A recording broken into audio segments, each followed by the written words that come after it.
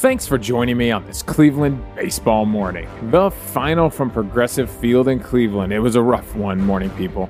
It's the Brewers 10, the Indians 3.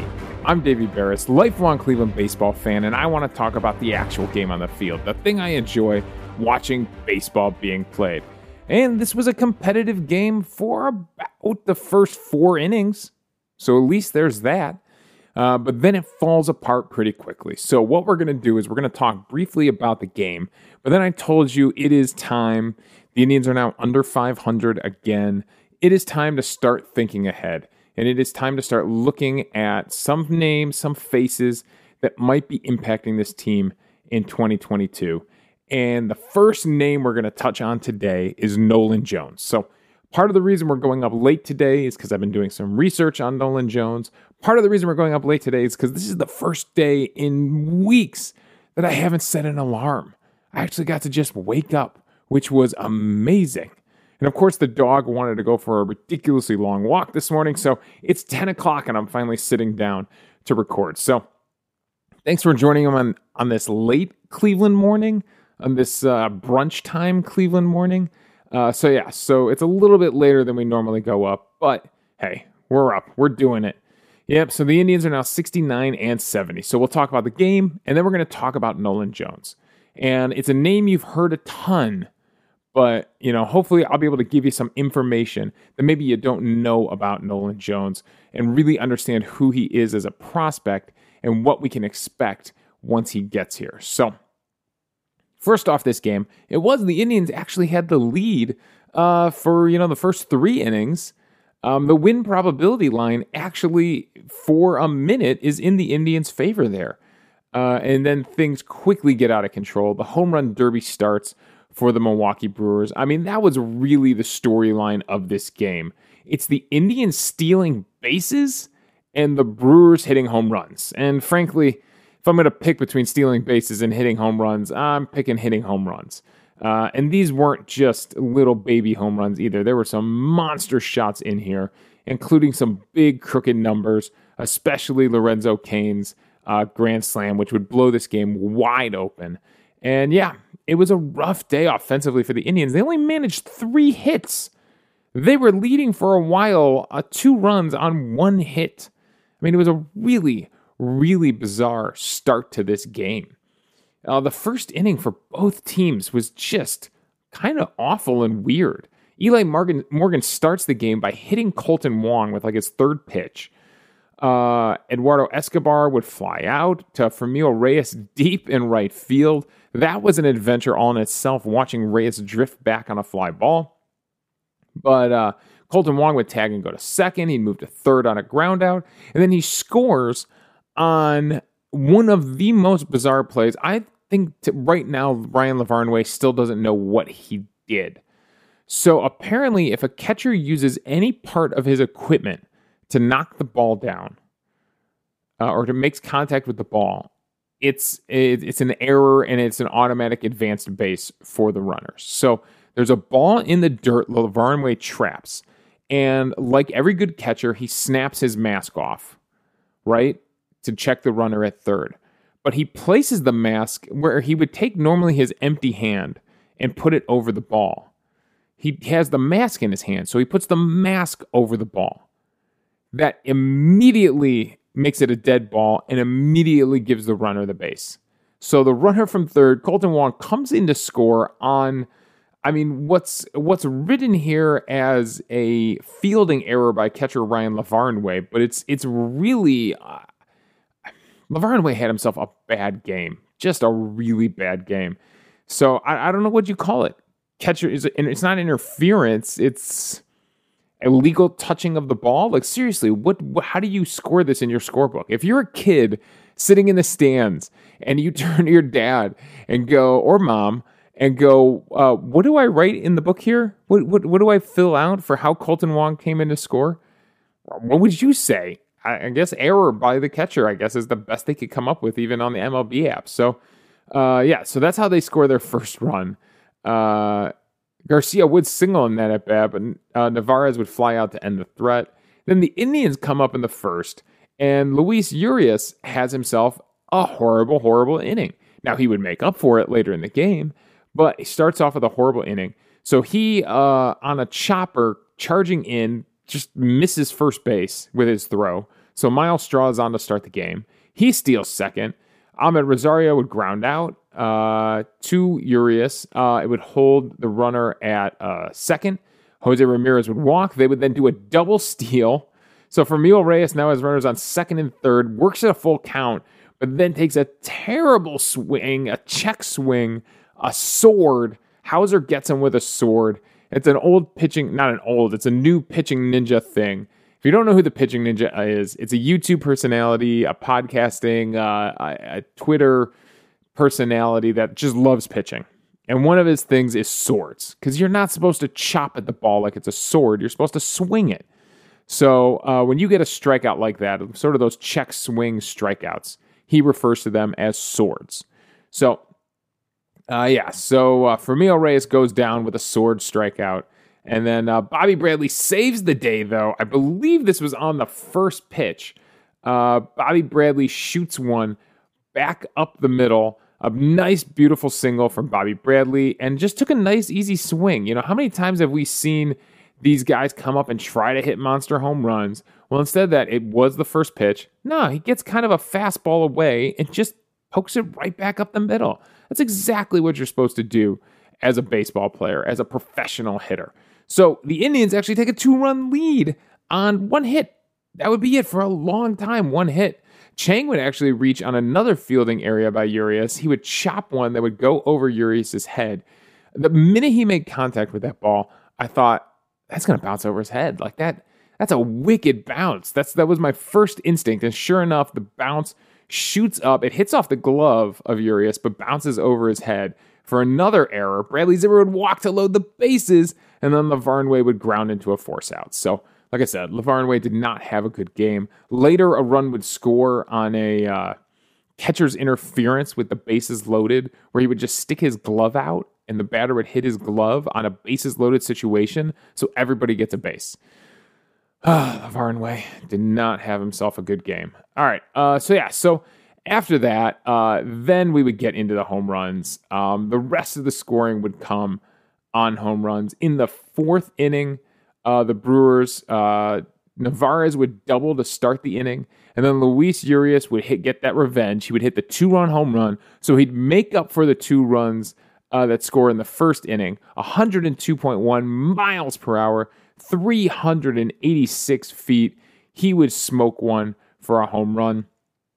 Then in the 5th inning, that's when they would really break it open.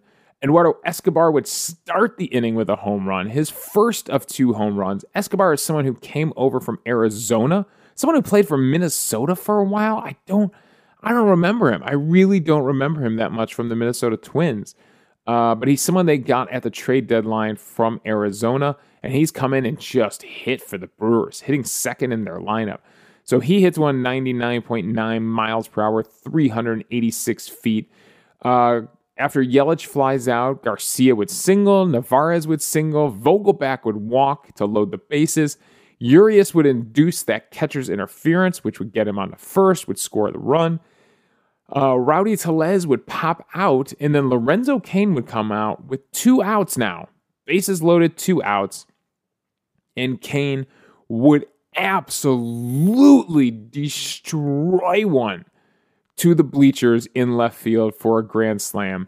105.3 miles per hour, 423 feet, a monster home run from Lorenzo Cain. I don't care about the exit velocity. I want to know what the bat speed was on this. The bat speed was incredible. He whipped that thing around. So Cain blows this game wide open. And then why not? Eduardo Escobar would come up in the 6th and lead off with another home run at 108 miles per hour, 416 feet. Now, both of those home runs come off of Sam Hentges. I believe after the catcher's interference. Let's see here. When did Eli Morgan come out of the game? After the catcher's interference would be when Eli Morgan would come out of the game. And that hurts. That hurts because, frankly, he did not He didn't pitch great, but he didn't pitch terrible. Like, I feel like it's a little bit of an unfair thing that Eli Morgan gets this, because the first run coming across the score on that silly catcher's error, then another run coming to score on catcher's interference. So yeah, he did give up a home run to Eduardo Escobar. Yes, he gave up the home run to Urias, but it was actually Hentges who gives up the grand slam. Now, my initial thought on this was, it's a little bit unfair of DeMarlo Hale to put Sam Hentges into a situation where it's 2 outs, bases loaded, the team is already down. They're looking to, stem, hold the rushing waters back, and he gets thrown into this situation. It's a tough spot for a rookie pitcher to have to come into. So maybe you go to a veteran in this situation, Shaw or Wickren, who probably would have given up a home run anyways, but maybe you go to someone with a little more veteran experience here, as opposed to Sam Hentges. But then I reconsidered it this morning. And if Sam Hentges wants a spot in the bullpen next year, he's going to have to face situations like this. You can't hide for it forever in the bullpen. So maybe it's a good thing that DeMarlo Hale used him last night.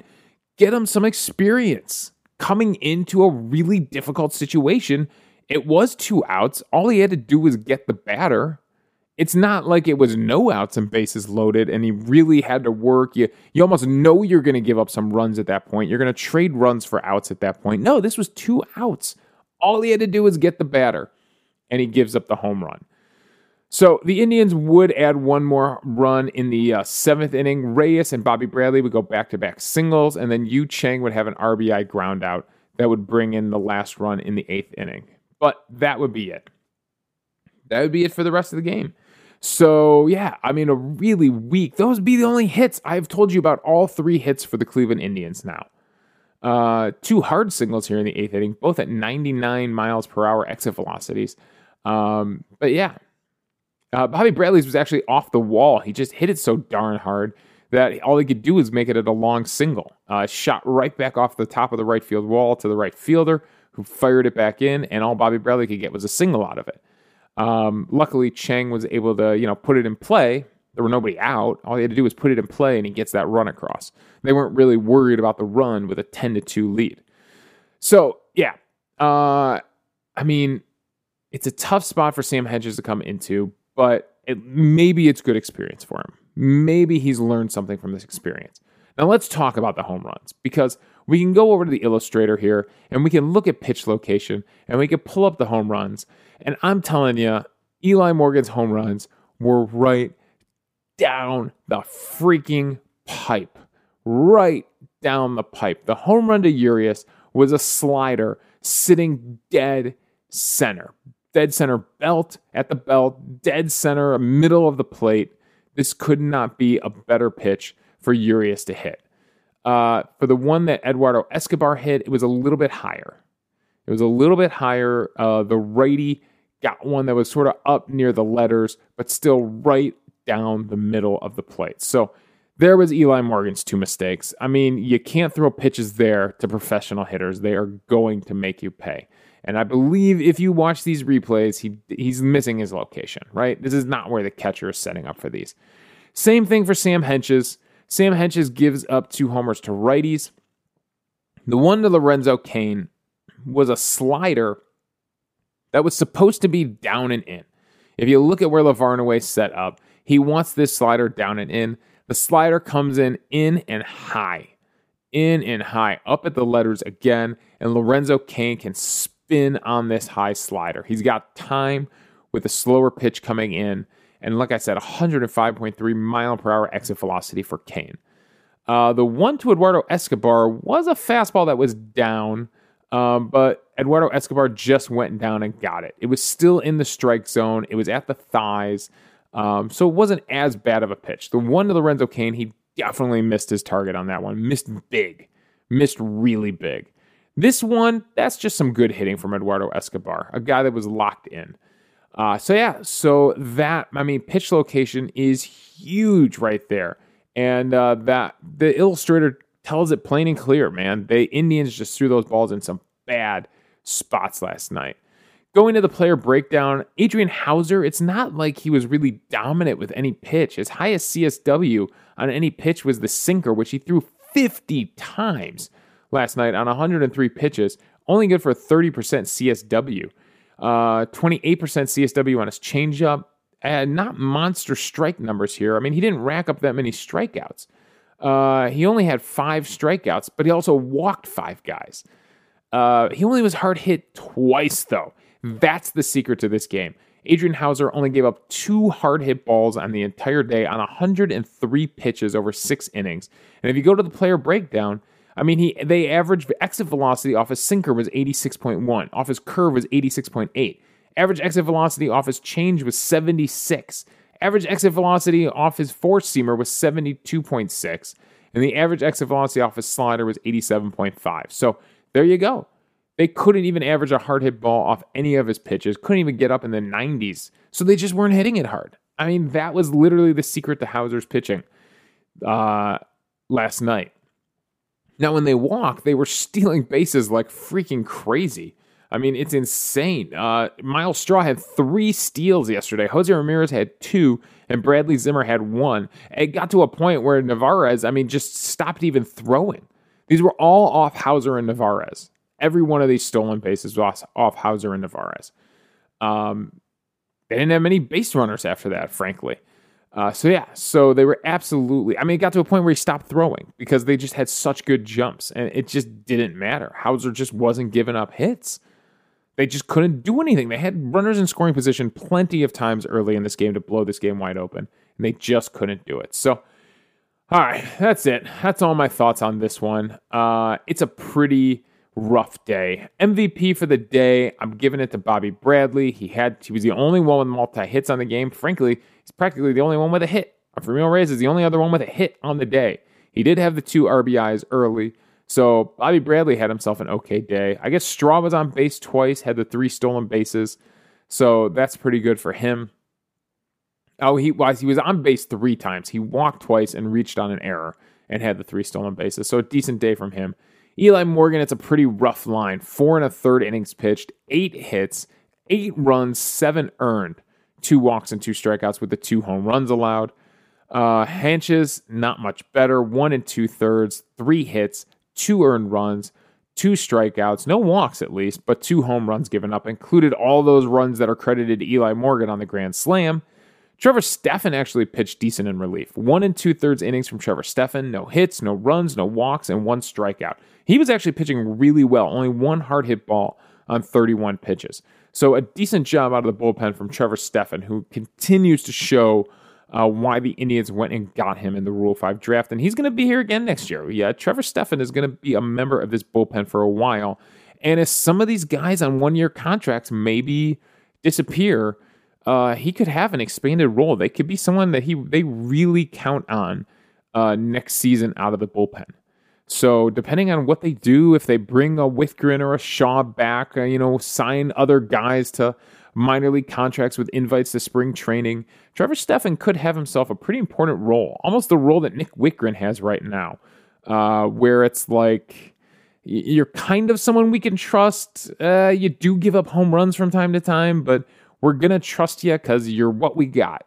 That kind of role, which I guess isn't a glowing endorsement. But hey, it's a role. It's a job, right? Don't forget, Nick Sandlin, is missing. Karinchak is trying to figure things out down at AAA. Clase has definitely established himself as the closer of this team. So the bullpen could bounce back next year. But speaking of next year, we're done with this game. Let's put this game away. We got to talk about Nolan Jones. We got to start talking about prospects for next season. Now, Nolan Jones right now, MLB.com has him as the number 3 prospect in the Indian system behind Tyler Freeman and George Valera. But if anybody is going to have an impact on the 2022 season of these prospects, it probably is going to be Nolan Jones. He's at AAA right now. It just feels like they got to take a shot with him, right? They got to find out what he's got, right? They have to. It's time. This guy's been around. He was drafted in 2016, and we're going to talk about the 2016 draft. And just you wait to see some of the names in this 2016 draft. I think Nolan Jones is out with a hurt ankle right now. I want to say he's got an injury right now and he's not playing right now. So I thought he hurt his ankle. Let's see here.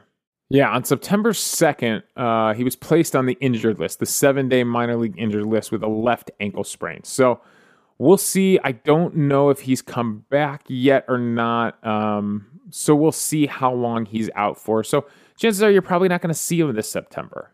But coming into spring training, he is definitely going to be battling for one of that right field spot because he's not getting a call up at third base. It's not happening. Sorry. Jose Ramirez is too good. But right field, he's played a couple of games in right field. All right, so what are the scouting reports on Nolan Jones? What are we looking at here? Where MLB's got him, remember this is the 20 to 80 grading scale, and you're going to hear it a lot over the next few weeks from me. His hit is a 45. So they don't think he's going to hit for a high average, I guess. His power, though, is a 60. So definitely a home run hitter. His run is only a 40, and frankly, watching him run the bases on some highlights, yeah, he's not a great runner. His arm is a 60, though, which is why they think he could play in right field, and his fielding is a 50. Overall, they've got him as a 55. With that arm in right field, that could be a big difference maker. I mean, that's why your right fielder, generally has the best arm of all your outfielders. He's got to make that long throw all the way across the third base. And we've seen it, right? We've seen some good arms. Lonnie Chisenhall had a good arm. He's a third baseman that transitioned to right field. Shin-Soo Choo, remember, he had a cannon of an arm out in right field. We've seen some good right fielders. Naquin had a good arm out there in right field. We've seen some right fielders with some real cannons out there. So the power is definitely going to be the thing. The power and the arm are the two things that make Nolan Jones a standout. He's 6'4", big dude, 195. Doesn't swing like Lonnie Chisenhall or Tyler Naquin did, right? They had that really compact, tight, left-handed swing that was perfect for low inside pitches. Nolan Jones has a little bit more of a bigger swing, and it's definitely worked to get him some power. If you haven't heard, he used to be a standout hockey player, but concussions forced him to focus on baseball. He was drafted in the second round in 2016. He's played in futures games and all-star games in the minor leagues. He's got big power, does struggle against lefties. I'm kind of summarizing here the scouting report on MLB. Does struggle a little bit against lefties. He's blocked at third base by Jose Ramirez. So he was a high school shortstop. Obviously, the best kid on your team is usually the shortstop, so that makes sense. A lot of these guys were probably their high school shortstop. So right field might be the spot for him where he breaks through in the major leagues. Now, that 2016 draft, my God, that 2016 draft. Some of the guys that went in the first round of this draft, Nick Senzel from the Reds was the number 2 overall pick. Ian Anderson of the Braves was number 3. A guy named, went number 8 overall. You may have heard of him, Cal Quantrill. Yeah, for the San Diego Padres. Yeah, that's our pitcher right there. Cal Quantrill was the 8th overall pick in this draft. Wow, when you hear the other names in this draft, just remember this. Cal Quantrill was number 8 in the first round by the Padres. The Indians actually took Will Benson, the outfielder, in the first round, number 14 overall. And I got to say, they might be regretting that pick because I think Benson, the highest he made it to Columbus this year. He's played 16 games in Columbus after playing 80 games in Akron. So he has made it up to AAA. But the names they passed in this draft to take Will Benson, Alex Kirilloff of the Twins was picked right after him. Right after him. 2 high school outfielders. Kirilloff went right after him.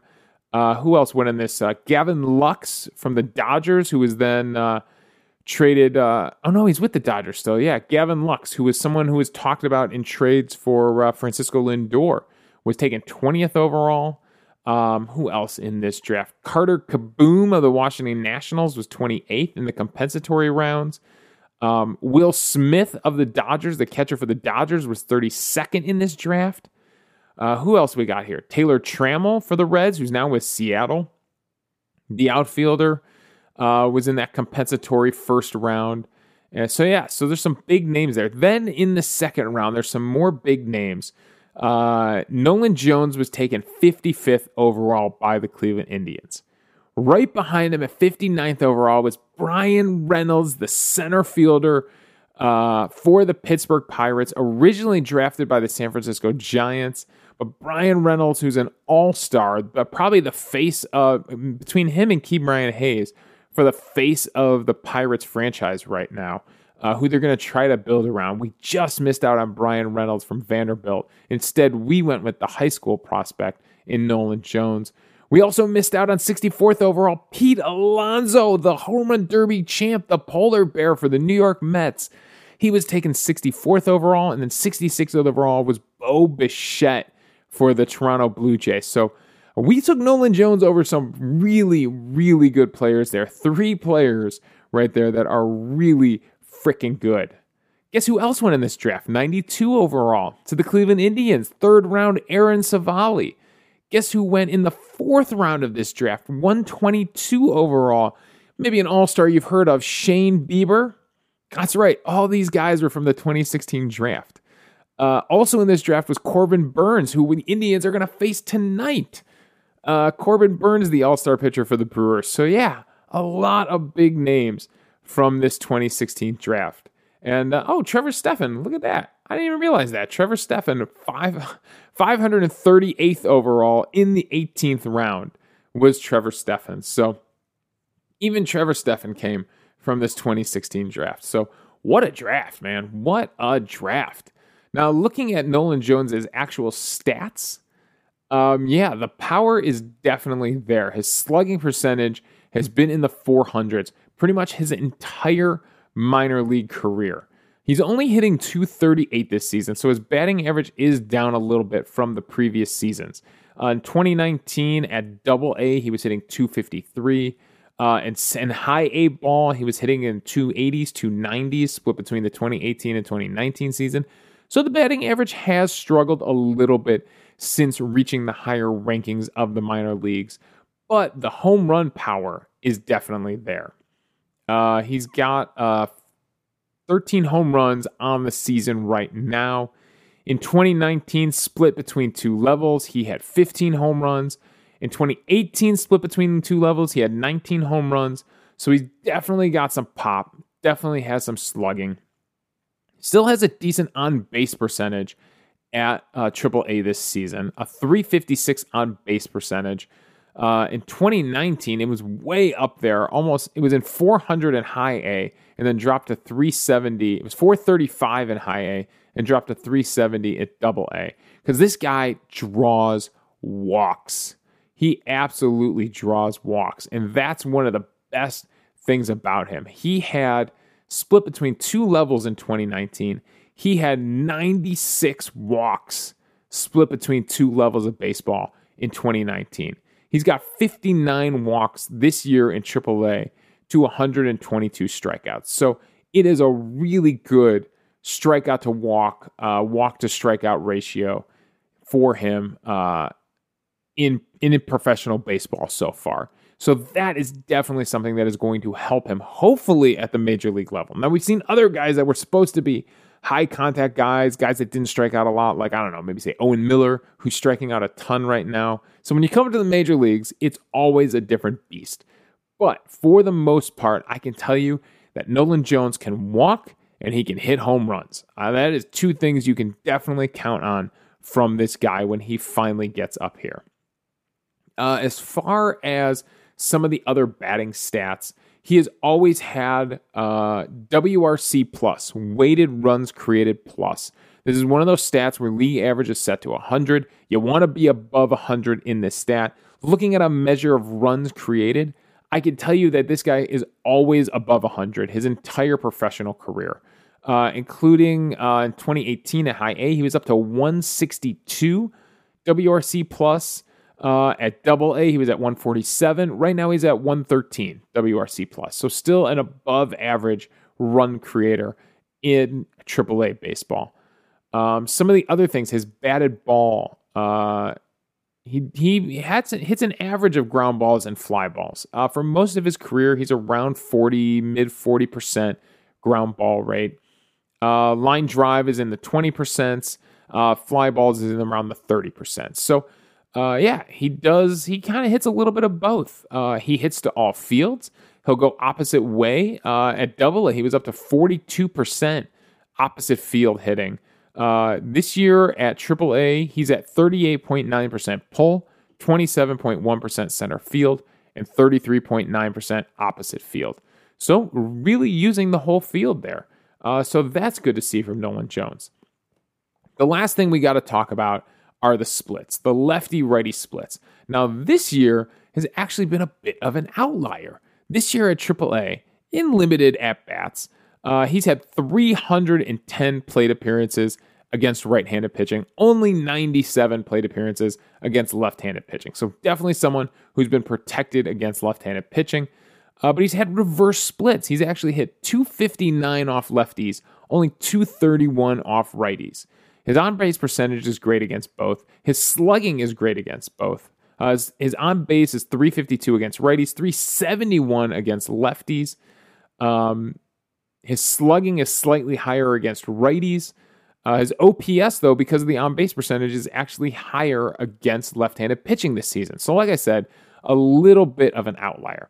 Now, if we go back to 2019 and look at his splits from 2019, there's the guy that struggles against left-handed pitching. His splits here, and again, it's a little bit lopsided, 399 plate appearances against righties, only 136 plate appearances against lefties, but he hit 312 against right-handed pitching, only hit 151 against left-handed pitching. So there you go. There are the splits. The on-base numbers are good for both. I mean, he's over 300, 324 on base against left-handed pitching. But against right-handed pitching, a 439 on-base percentage, aided by 71 walks against right-handed pitching. That's huge. Slugged 497 against righties, only slugged 274 against left-handed pitching. So, huge difference there in OPS. A 936 OPS against righties, only a 597 against lefties. So if he does get the call up, he's probably someone they're going to protect against a left-handed pitching, at least to start his career. But he was drawing walks. He was at least getting on base against left-handed pitching in 2019. And like I said, he had reverse splits this year. So you never know sometimes with these guys. So that is Nolan Jones. He's someone that hits some big home runs. I watched him in his highlights hit home runs to all parts of the ballpark.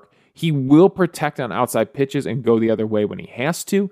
So he's not going to have a big looping swing. He might struggle. He might struggle against those outside breaking balls just the way Bobby Bradley does. But one thing interesting about Nolan Jones coming up is that it's a lot of left-handed prospects. Between him and Zimmer and Bobby Bradley, it's a lot of big, strong left-handed hitters coming up. So it'll be interesting to see with Zimmer and Mercado and Daniel Johnson where Nolan Jones fits into that mix for right field. And you got Harold Ramirez here, don't forget. And Miles Straw is locked into center field. So there's a lot of names battling. I mean, do they give up on a Mercado or a Zimmer to give Nolan Jones a shot? It's gonna be a lot of names that still have question marks after them, and that sucks. That's one thing that sucks about this 2021 season is that I can't tell you if Mercado or Zimmer or Johnson have a future with the Indians. I can't even tell you if Harold Ramirez really has a future with the Indians. He's done all right. He hasn't blown us away or anything like that. Straw definitely seems to be here for the long haul, to be someone you can count on as a leadoff hitter and an on-base guy and a stolen base guy and someone who runs down every single ball in center field. But I can't tell you about the rest of the outfield, and Nolan Jones is the same way. Obviously, he has not gotten the call-up at any point this season, and I feel like there's a meaning behind that. So is it possible that this guy who's been in the system since 2016, when so many of the guys around him have not only come up to the major leagues, but are all-stars that are faces of the game? I mean, Pete Alonso is a star in New York. Bo Bichette is a star in Toronto. Nolan Jones still isn't. I mean, a lot of these guys aren't. Senzel hasn't really made himself a star yet. Taylor Trammell hasn't. There's plenty of prospects from this 2016 draft that we've heard of that just haven't made the impact yet. It's hard. It's a tough game. So Nolan Jones, there you go. There's your profile for a number 3 prospect in our system and someone who is looking to break through in 2022. He's got to see Progressive Field at some point in 2022. It's got to happen. All right. That's all my thoughts.